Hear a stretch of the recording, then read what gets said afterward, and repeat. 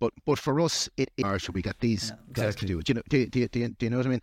So and as you say, the pros you can show kind of, they're actually quite quantifiable, right? They're numeric, they're risk reduction, etc., etc.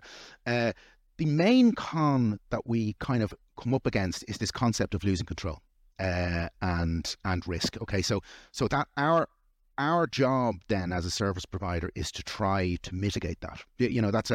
That's our role, because as you say, the pros are sort of evident. So typically if a let's say a group treasurer is not used to this sort of structure, the sort of outsourcing concept, immediately saying approach if that's what people wish.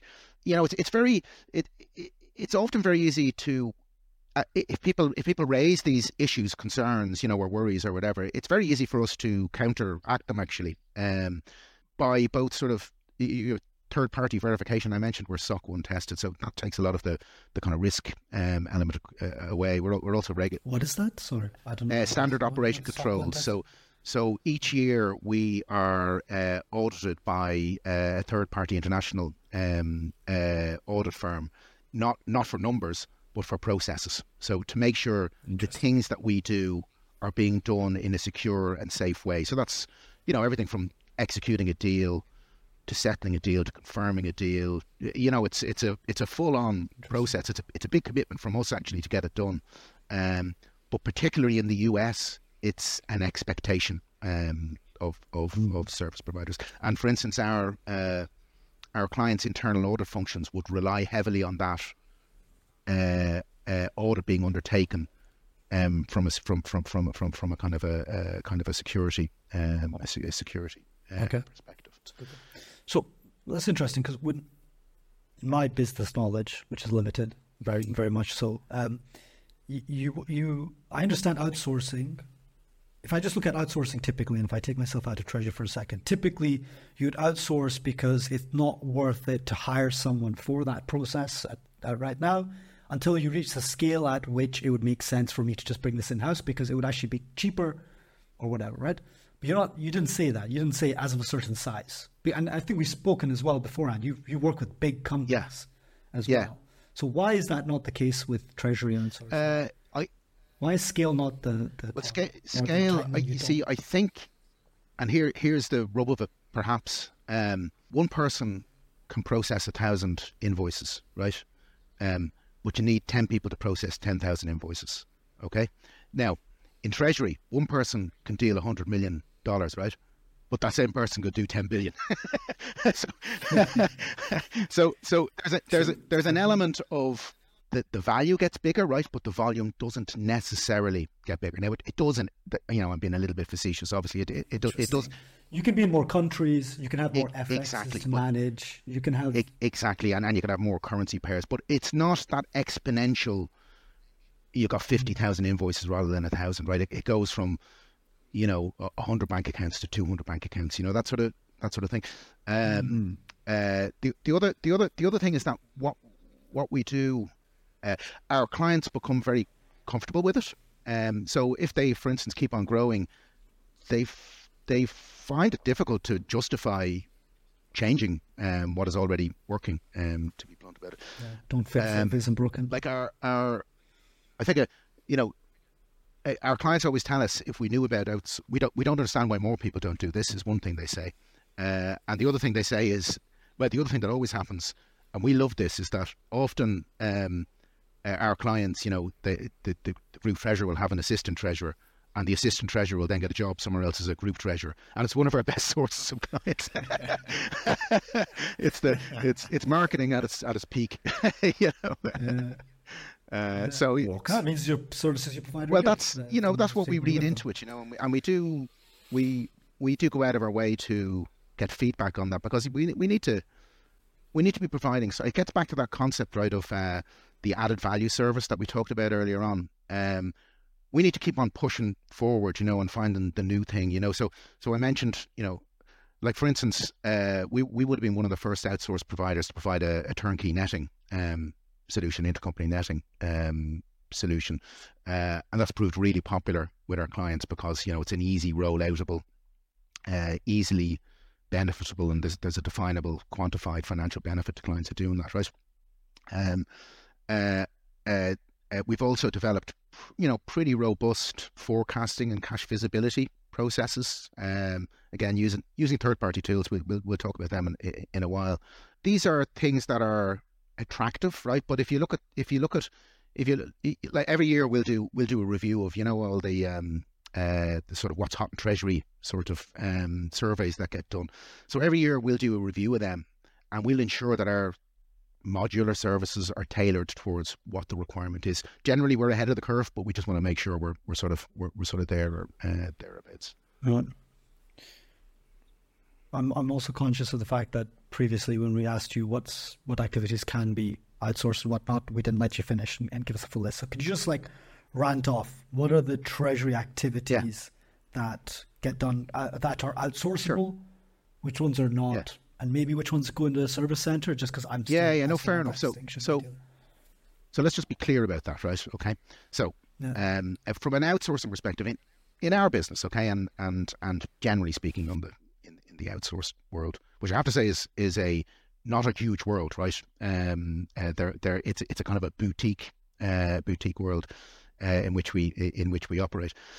I mentioned that there are a bundle of services that sit within kind of what we would refer to as kind of an in-house banking structure, and it doesn't, that's just an umbrella term, okay? And within that, we would see cash and liquidity management, intercompany loan management, FX risk management, cash visibility and forecasting, intercompany netting, intercompany FX programs, and then other things like perhaps bank system management, bank fees management, spot FX, those sorts of daily tasks where every day someone has to come in. They need to see what the position is in every currency. They need to position that. They need to invest it. It's those sorts of daily management of the group oil that we would often manage.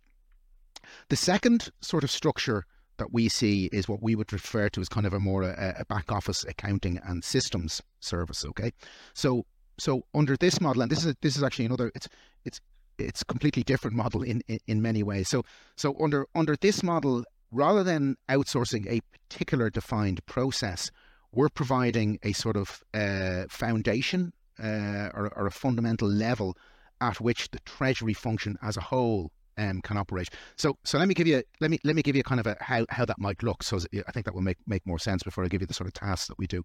So let's say a treasurer is sitting somewhere, and he has an assistant treasurer and two strategic analysts. Okay, now they can make all the decisions. They can do all the trading. They can execute all of their strategies within that small team of three or four people, right? But what they don't have is the infrastructure environment, the systems environment, right? They don't have the backup in terms of people who can do the settlements, the bank recs, the confirmations, issue intercompany statements, all that sort of stuff, right? And they also don't have the technical accounting support there.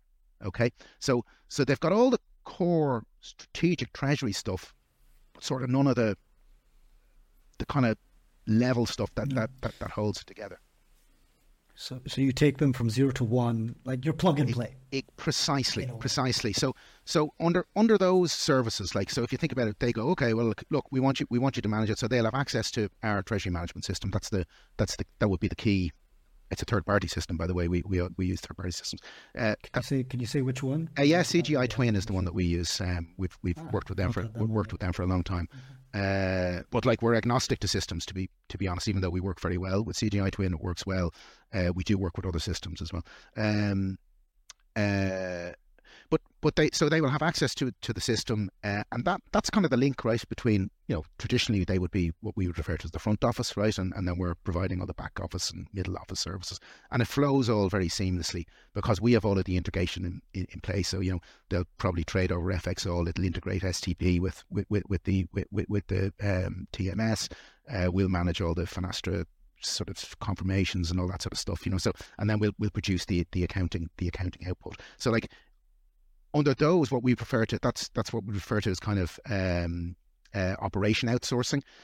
We would do back office activities, which would be bank recs, confirmation, settlements, reporting, bank information flow and integration. So we'll take all of the data from the banks and get it into the TMS, so the front office team can have visibility of that. Then from a middle office perspective, we'll be doing kind of treasury accounting, which might be management accounts, hedge accounting, hedge documentation, general sort of reporting around the accounting, static data management, and really importantly, under most of our structures, we provide a direct STP accounting file into our client's ERP environment. So the TMS will produce a GL mapped accounting file, which will flow just on an SFTP basis straight into whatever it is, generally SAP or one of the big accounting systems. So it's kind of very seamless from that perspective. And then obviously, kind of gelling all that together is kind of the systems infrastructure. So the TMS, dealing platform, rate feeds, confirmation systems, integration with banks, integration with Swift, and importantly, as I mentioned, kind of we also have a cash forecasting system that we use, which also is great for kind of cash consolidation and reporting and stuff like that. Okay, cool. And so what are the tasks that typically you would even advise treasury departments against outsourcing? What are those tasks? So from a daily task perspective, there's not much really, to be honest, that can't be done, right? But the sorts of things that we would not see outsourced, to be perfectly blunt, would be funding. The management of the funding book, right? So the funding plan, the implementation of the funding plan, negotiations. All of the high level strategic elements, right? But at the end of the day, if a treasurer has agreed an RCF, there's not much value in his assistant treasurer picking up a phone and drawing down £1 million because they need it, right? Anyone could do that, right? So that's the kind of the daily operations of that can be done pretty simply on an outsourcing basis. But the partnership side of things is the part that you wouldn't. Relationships, partnerships, internal culture can be important, right? Understand and strategy development and risk appetite, they are individual to any particular organization. It could often depend on the type of organization. Most of our companies are listed companies, but we do deal with some very big privately owned companies. And generally speaking, they probably have a little more tolerance for risk, right? Because they're not reporting to the market and stuff like that. Yeah. But even within the listed companies, there can be quite a divergent attitude towards exposure risk management and their view on that. And also, strategies in relation to things like interest rate hedging, FX hedging, commodity hedging, very much driven by the business view. And whilst we're embedded in the business as much as possible, really that needs to sit in kind of a risk committee that has both business heads, treasury heads, and kind of finance heads in it. Do you know what I mean? It's not a decision that can be, or a policy that can be developed solely by Treasury in isolation, and therefore it's not really outsourceable. You need to be in the business, know the people, know the business well. I like that. So as a treasurer, you just get to do all the fun strategic stuff, and you give the day-to-day stuff to someone else outside. Correct. Yeah, and like to be honest, we often operate in very much a hybrid environment. Okay, so for instance, we would have a lot of US companies. Okay, that would have massive amounts of daily cash management requirements, investments, etc., domestically in the US, right? So they have a team managing that. Yet they don't want the deal. By the time they come into work, they want to know that Europe's sorted and how many dollars do they have out of Europe to mess with. And that's where we sit in. We can sit in and say, we'll manage all that, and we'll also manage the intercompany netting, and we'll always also manage the European FX, and you'll have all of that information and any of that cash available for you when you arrive in the morning. And your team can then do the sort of the finessing, and that's a very popular model, to be honest. Kind of a hybrid model, where where a corporate has recognized that they kind of need a regional treasury center somewhere, but they don't necessarily want to invest in the FTEs and the infrastructure or take on the risk of having it itself. Exactly. Yeah. And so Ireland, my understanding of it as a hub, and we spoke to Amy Cullen about this, which I know you were with as well, where she said that, look, Ireland used to be the treasury hub of definitely Europe, if not globally, because of the tax incentives originally. And what happened over time was, because of that, you had this whole ecosystem of treasury built up there. And then out of that, even though the tax incentives are gone, it's still seen as a hub for treasury operations globally.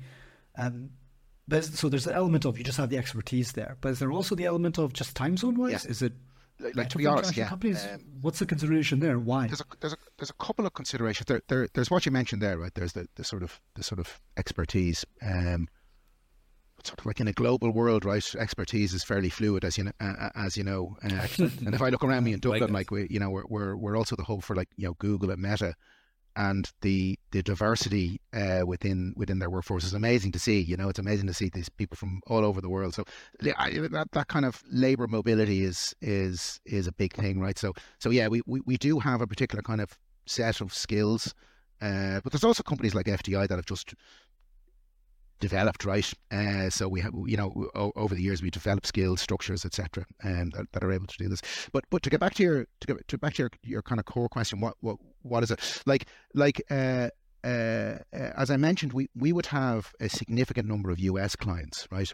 And obviously Ireland is in an excellent place from a time zone perspective.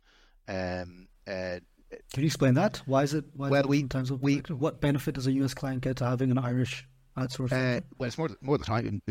Not necessarily Ireland, you know what I mean, but it's more the time zone. So we can effectively bridge the whole. Well, European time is obviously we're fine with, but we can also bridge a lot of the APAC sort of time zones if necessary, and. A lot of our clients would have significant operations in kind of in Western Europe in general, and then out into the kind of further regions of South Africa, etc., etc. So we're all we're able to manage all of the cash within those zones within cut-off times that would be quite tight actually if you were trying to manage it out of the US. In terms of getting value and getting trades away and stuff like that. So that is attractive. The other thing that's attractive, obviously, is that we're native English speakers. So everybody is able to communicate, and then even they understand the Irish accent. That's fair enough. So strong statement, native English speakers. I'll start speaking in Gaelic now, and you won't understand anything. Neither will I. And then we also have an advantage in that we're from a logistics perspective, we're easy to get to actually from the US. So there's loads of flights in and out. We have a visa clearance. We have US visa clearance within Dublin, which makes things a little bit easier.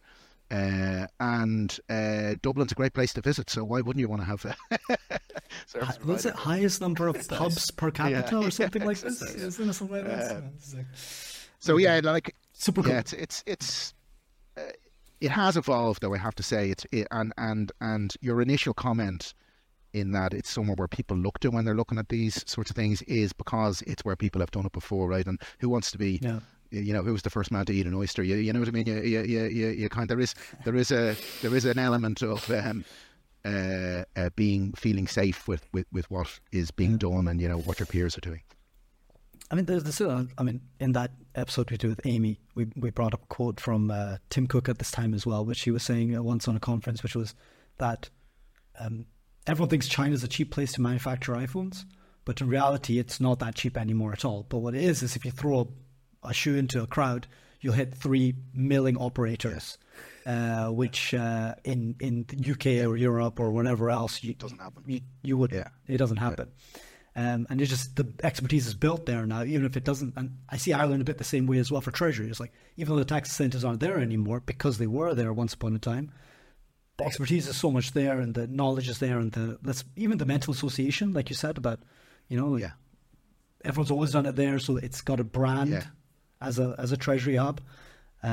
Google Meta being there definitely helps as well, and I know their treasury operations are based out of there as well for Google, especially. So these kind of things, I mean, all definitely do matter. It's funny you should say that, because, like, in addition to that, we would have a lot of the European hubs for the banks here as well, and that again, you know, it's sort of a so, you know, our clients, it's an ecosystem. Our clients, generally speaking, they're very large global multinational organizations, and whilst we deal with probably maybe 50 or 60 different banks, like the vast majority of our interaction with banks is probably with a handful of banks, you know, the big global banks that you can probably list off, you know, and they all have a major presence here, which means that, you know, if we're working with a client on a particular structure or managing a particular structure, they're really just around the corner. We know them. You know, it makes for an environment that works well. It's what's what they refer to as kind of an ecosystem. You know, that, you know, everybody can thrive off each other, I think.